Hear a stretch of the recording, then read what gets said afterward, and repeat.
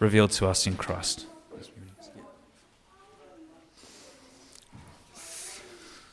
But now, apart from the law, the righteousness of God has been made known, to which the law and the prophets testify. This righteousness is given through faith in Jesus Christ to all who believe. There is no difference between Jew and Gentile, for all have sinned and fall short of the glory of God, and all are justified freely by his grace through the redemption that came by Christ Jesus. God presented Christ as a sacrifice of atonement, through the shedding of his blood to be received by faith. He did this to demonstrate his righteousness, because in his forbearance he had left the sins committed beforehand unpunished. He did it to demonstrate his righteousness at the present time, so as to be just and the one who justifies those who have faith in Jesus. This righteousness is given, not earned. It is given freely by his grace to those who have the faith of Jesus, who have faith in Jesus Christ. The next chapter of Romans, chapter 4, tells of the great sort of hero of faith, Abraham, who God credited righteous because of his faith, because his hands were held out to receive this gift that is not earned but is given freely through Jesus. Nothing but the blood of Jesus can wash away our sins. Nothing else can, but the blood of Jesus can. And if we receive it by faith, has and will wash our sins away for us. Our great God, Father, we thank you for the reminder of our sinfulness before you. We do pray that we will take that seriously and we will reckon with that. We pray that we will not turn away from that, but Lord, that will drive us evermore to the foot of the cross. We thank you, Father, for Jesus. We thank you for the wonderful gift of righteousness through him. We thank you that nothing can wash away our sin but the blood of Jesus, and we thank you that for us that is a precious flow that makes us white as snow. Father, may we cling to that cross all our days, and we pray that for your glory in Jesus' name. Amen. Please take a seat. We're eating in just a moment, but if you need to jump up and grab something to keep you going, feel free to do that. So it's pretty relaxed time. There is food at the back. If you need to get a refill, please do. But we'll have a kind of proper break for food soon. What we're going to do now, though, is just open up for a few reflections, I guess, from members from our church family who've kind of been with us for all or parts of this journey through Romans 1 to 8. I might ask Alex, mate, if you could, are you able to start us off with some thoughts of yours? If you're able to, happy to come up the front for us. After Alex has shared a couple of thoughts of his own reflections from God's Word, if anyone else has something they'd like to share, maybe a way in which particularly Romans 1 to 4, but anything on any of the other parts of Romans we've looked at as well, feel free to come up and share that with your church family here as well. But I'll hand it over to you, Alex. Thanks, mate. Thanks a lot, Duncan. It's it's a privilege to be able to make a few comments. Just a few very brief comments. One of the things that came through to me has already been covered, the sinfulness of man and the wrath of God. And this was not bypassed in the sermons. It could have been, but it wasn't. And as difficult as it might be to face these things, it's very necessary that we see it as God does. And that was brought out well in the preaching. So we thank the Lord for that, and you, Duncan. And as a result, the grace of God was highlighted all the more. And that was brought out in that little picture there of the diamonds against the black backdrop. Sometimes as I walk down, Cheryl and I might go for a walk at night and we see the stars against the black night sky. If it's a clear night, they stand out all the more.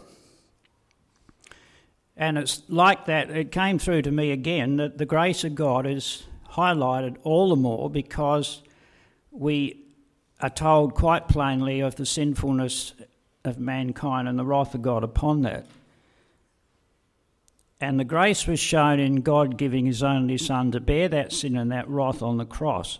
And that was explained clearly, and the power of God came through that afresh to me. So that we can see God is a just God, and also he has now justified those who trust in Jesus. So that was something I'd like to share today, and I thank you for the opportunity to do it. Really appreciate hearing your thoughts. Thanks, Amanda.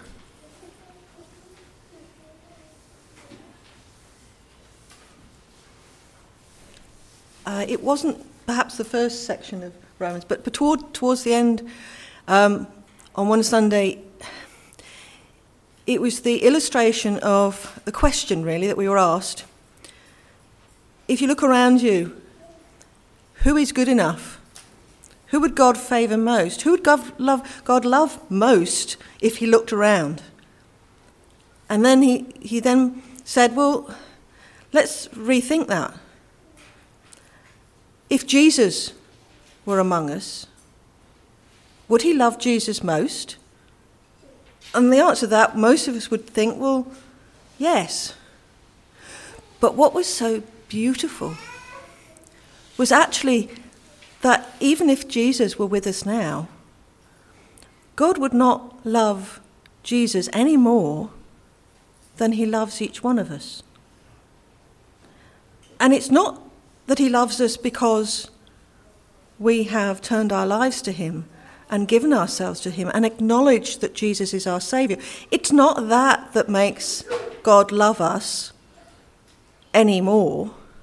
And it's not the works we've done, and nothing we can do could ever make God love us any more or any less.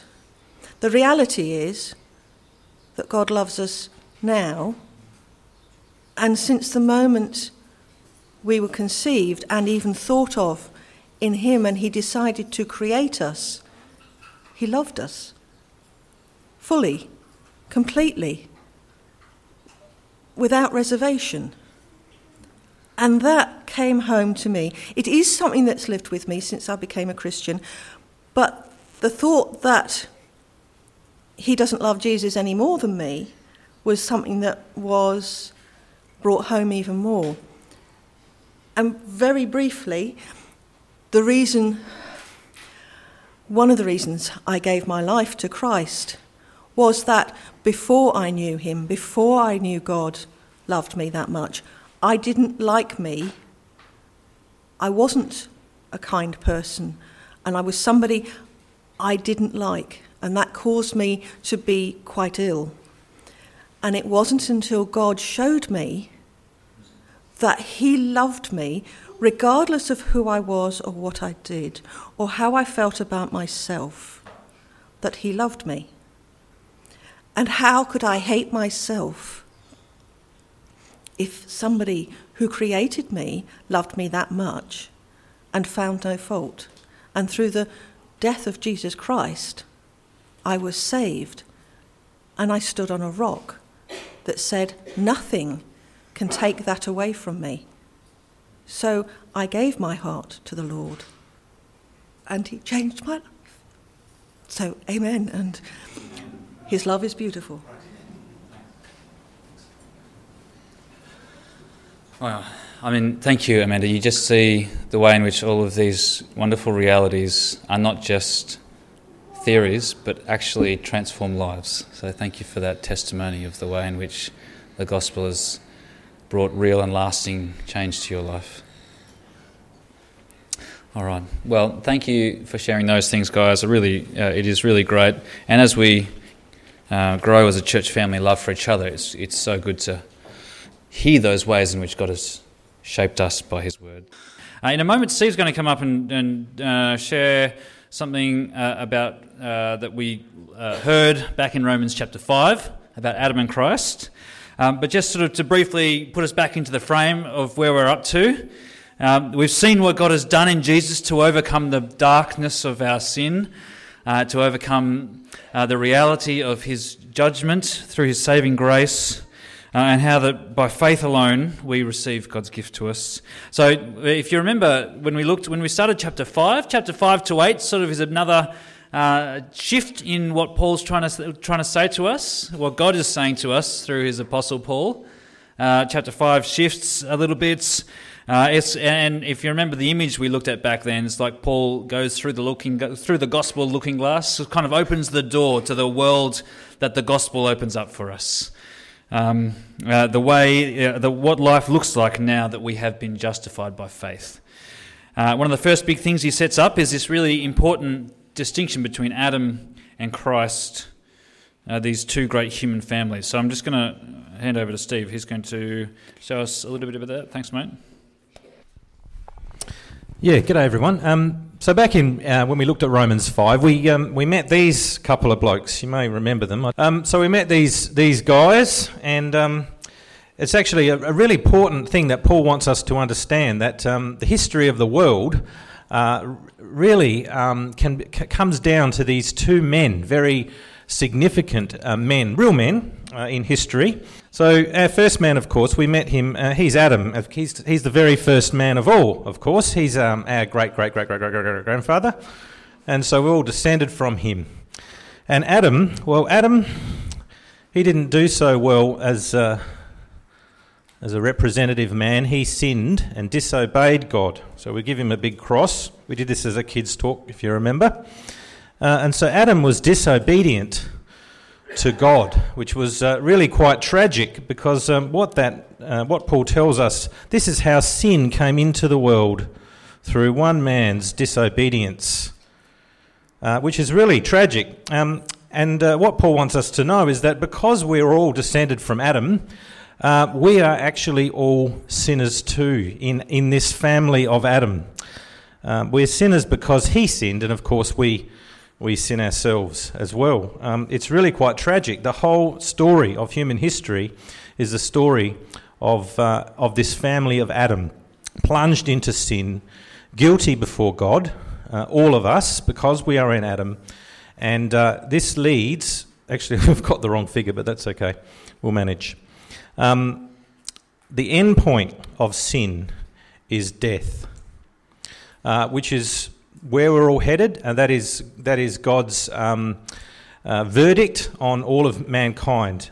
Sin leads to death, and so that's Adam. But the good news, of course, that's not such good news. That's sad news for all of us. But the good news is, of course, as we heard, that the second man, a new head of a new family. Wow, that was quick. You're amazing. I'm going to grab my bits here. When God sent his own son, Jesus, into the world. And Jesus, he was perfectly obedient to God, to his Father. And so we give him a big tick, and he is obedient. This is wonderful, wonderful news, because in Jesus, God is creating a whole new humanity, a new creation. And but Jesus he did no wrong whatsoever. He is innocent, and he is righteous. And we looked in Romans at this great gift. The gift of God is righteousness. And so as we learnt, when we come to trust and believe in Jesus as our King and as our Saviour, who died in our place, we are righteous too before God. We are innocent. It's as if we are perfectly obedient, not because we are, but because Jesus was.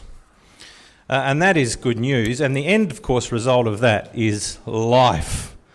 Eternal life. In fact, Jesus is the life, isn't he? He said, I am the way, the truth, and the life. That is the good news. That is brilliant. And that is the reality that Paul wants us to know about ourselves. We are no longer defined by our experience, our sinfulness, which we continue to struggle in. We are defined by who we are in Jesus. That is brilliant if you are a believer in Christ. But I'm going to jump into Romans 6 because this is what we looked at in Romans 5, our identity. But this makes a very big difference in how we live, and that's what Paul talked about in Romans 6. He wants us to know that, there we go, Jesus, this union we have with Jesus, because Jesus died in our place, he took death for us. He took our sin on himself and died. And if we are united to Christ, well, Jesus, he also raised from the dead. He didn't stay dead. He rose from the dead. And that this is our reality. our connection with Jesus didn't stop at his death. He was raised, and he was raised to a new life, and is dead to sin. He died. We've heard it before. He died to sin. I'm just trying to think of the verse. He died. He raised again. He'll never die again, and that is true for us. We are dead to sin, and we are alive to God in Jesus. And so this has a massive effect on how we live our lives. And Paul wanted us, remember that Duncan really emphasised, the very first thing we heard that we're supposed to do in Romans was in Romans 6, I think it's 11, 12, 13? 11, 12, 13, 14, something like that. Paul says to consider ourselves, reckon ourselves dead to sin and alive to God in Christ Jesus. That is something we learnt that is so important, that our daily experience, we have to reckon that this is true for us, not this. This might be our experience often. This is our reality because we are trusting in Jesus in our place. And so we are dead to sin. We're dead to its penalty. We're dead to its power. It no longer has dominion over us and rule over us. We are alive to God and we reign with Christ. And that is the glorious reality of Romans 5 and 6. So good to be reminded of that. Thanks, Steve. It is good to be reminded of that. We're going to continue to kind of remember those great truths we're going to read Romans 6, 1 to 14. Jacob's going to read.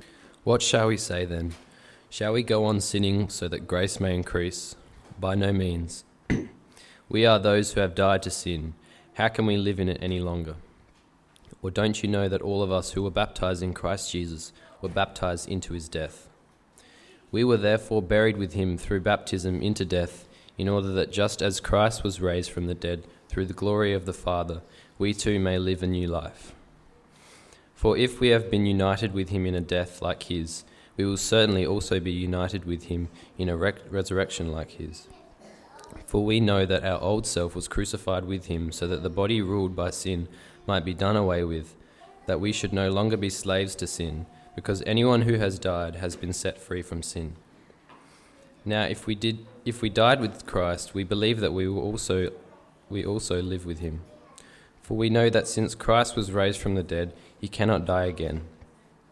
Death no longer has mastery over him. The death he died to sin once for all, but the life he lives to God. In the same way, count yourselves dead to sin, but alive to God in Christ Jesus. Therefore, do not let sin reign in your mortal body, so that you obey its evil desires. Do not offer any part of yourself to sin as an instrument of wickedness, but rather offer yourselves to God as those who have been brought from death to life. And offer every part of yourself to him as an instrument of righteousness. For sin shall no longer be your master, because you are not under the law, but under grace. Thanks, Jacob. We see there, don't we, the way in which grace actually transforms in a far richer and deeper way than the law ever could. It brings us into this new identity, this new reality, and it means that we can not let sin reign in our mortal bodies, so that we obey its evil desires, but we can count ourselves as we truly are in Christ, as Steve reminded us. Amen. We're almost finished this overview of these great chapters of Romans. In a moment we're going to read all of chapter 8 together. Romans chapter 8 really is one of those real high points of the whole Bible, as Paul just overflows with the reality of what God has done in Jesus. And we'll have three different people will read Romans 3 in sort of three chunks, but we'll kind of hear it all together as really a way to wrap up our time together. There'll be a few other things after that. But before we get to Romans 8, if you remember, we did read this really powerful, when we looked at it, if you remember, we talked about how it's a bit controversial. There's different thoughts about how this chapter works together. Chapter 7, what we ended up, what we saw as we went through there is Paul really, if you see in your handout there, that diagram, that should be familiar to most of us, which I think is a really helpful way of getting to grips with what Paul's talking about in Romans chapter 7 about this real struggle in the Christian life. the reality of our sinfulness, about life. Well, what Paul's been saying all along is your identity is now in Christ. It really is in Christ. You are now in the realm of the Spirit. But we still exist in this flesh. Life in the realm of the flesh. Our flesh sort of still clings to us, and until the day that we die or Jesus returns, we will still have this struggle with sinfulness in the Christian life. And we saw how that was really a helpful thing to understand and to recognise that when you're struggling with sin, that's actually a sign that God's Spirit is at work in you. Remember we said the moment to get worried is when you stop getting worried. The moment to get concerned is when you stop getting concerned. Your struggle with sin is real, and we will continue in it until the Lord returns, until we ourselves die. But it is a sign of God's grace at work in us that we do that. More to say there, but I think what we'll do is just jump straight to Romans 8 and hear this wonderful passage read out. Therefore, there is now no condemnation for those who are in Christ Jesus, because through Christ Jesus the law of the Spirit who gives life has set you free from the law of sin and death. For what the law was powerless to do because it was weakened by the flesh, God did by sending his own Son in the likeness of sinful flesh to be a sin offering. And so he condemned sin in the flesh in order that the righteous requirement of the law might be fully met in us, who do not live according to the flesh but according to the Spirit. Those who live according to the flesh have their mind set on what the flesh desires, but those who live in accordance with the Spirit have their mind set on what the Spirit desires. The mind governed by the flesh is death, but the mind governed by the Spirit is life and peace. The mind governed by the flesh is hostile to God. It does not submit to God's law, nor can it do so. Those who are in the realm of the flesh cannot please God. You, however, are not in the realm of the flesh, but are in the realm of the Spirit, if indeed the Spirit of God lives in you. And if anyone does not have the Spirit of Christ, they do not belong to Christ. But if Christ is in you, then even though your body is subject to death because of sin, the Spirit gives life because of righteousness. And if the Spirit of him who raised Jesus from the dead is living in you, he who raised Christ from the dead will also give life to your mortal bodies because of his Spirit who lives in you. Therefore, brothers and sisters, we have an obligation, but it is not to the flesh to live according to it. For if you live according to the flesh, you will die. But if by the Spirit you put to death the misdeeds of the body, you will live. For those who are led by the Spirit of God are the children of God. The Spirit you received does not make you slaves so that you live in fear again.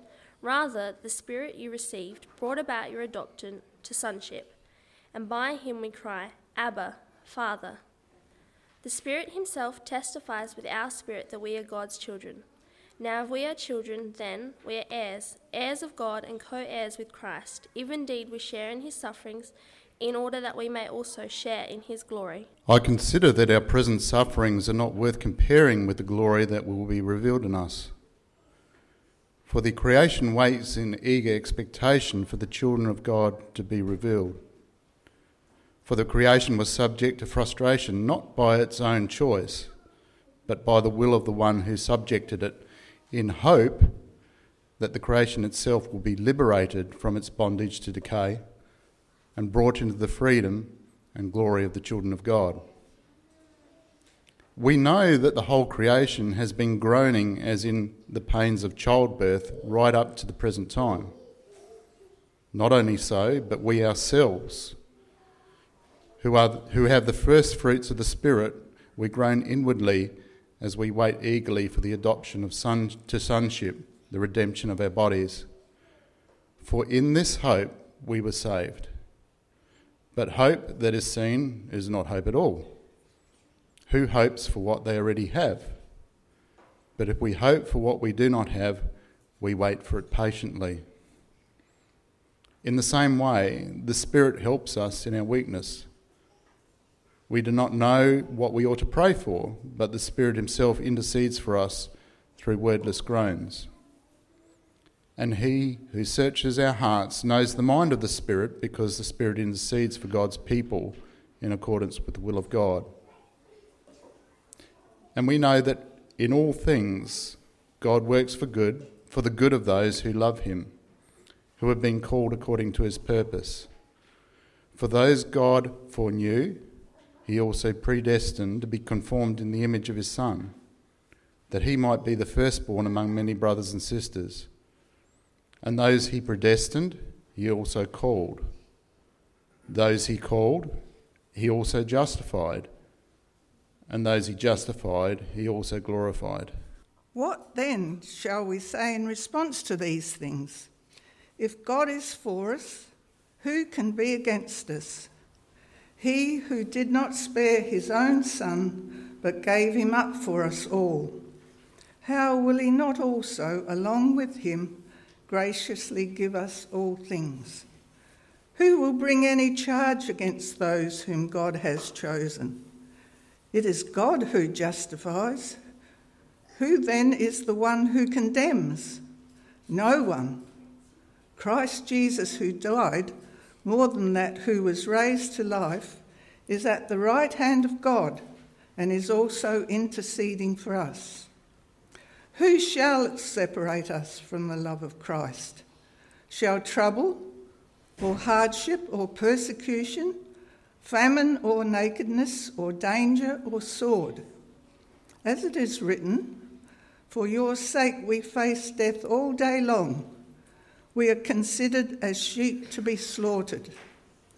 No, in all these things we are more than conquerors through him who loved us. For I am convinced that neither death nor life, neither angels nor demons, neither the present nor the future, nor any powers, neither height nor depth, not anything in all creation will be able to separate us from the love of God that is in Christ Jesus our Lord. Thank you for those readings. Friends, this is God's word to us.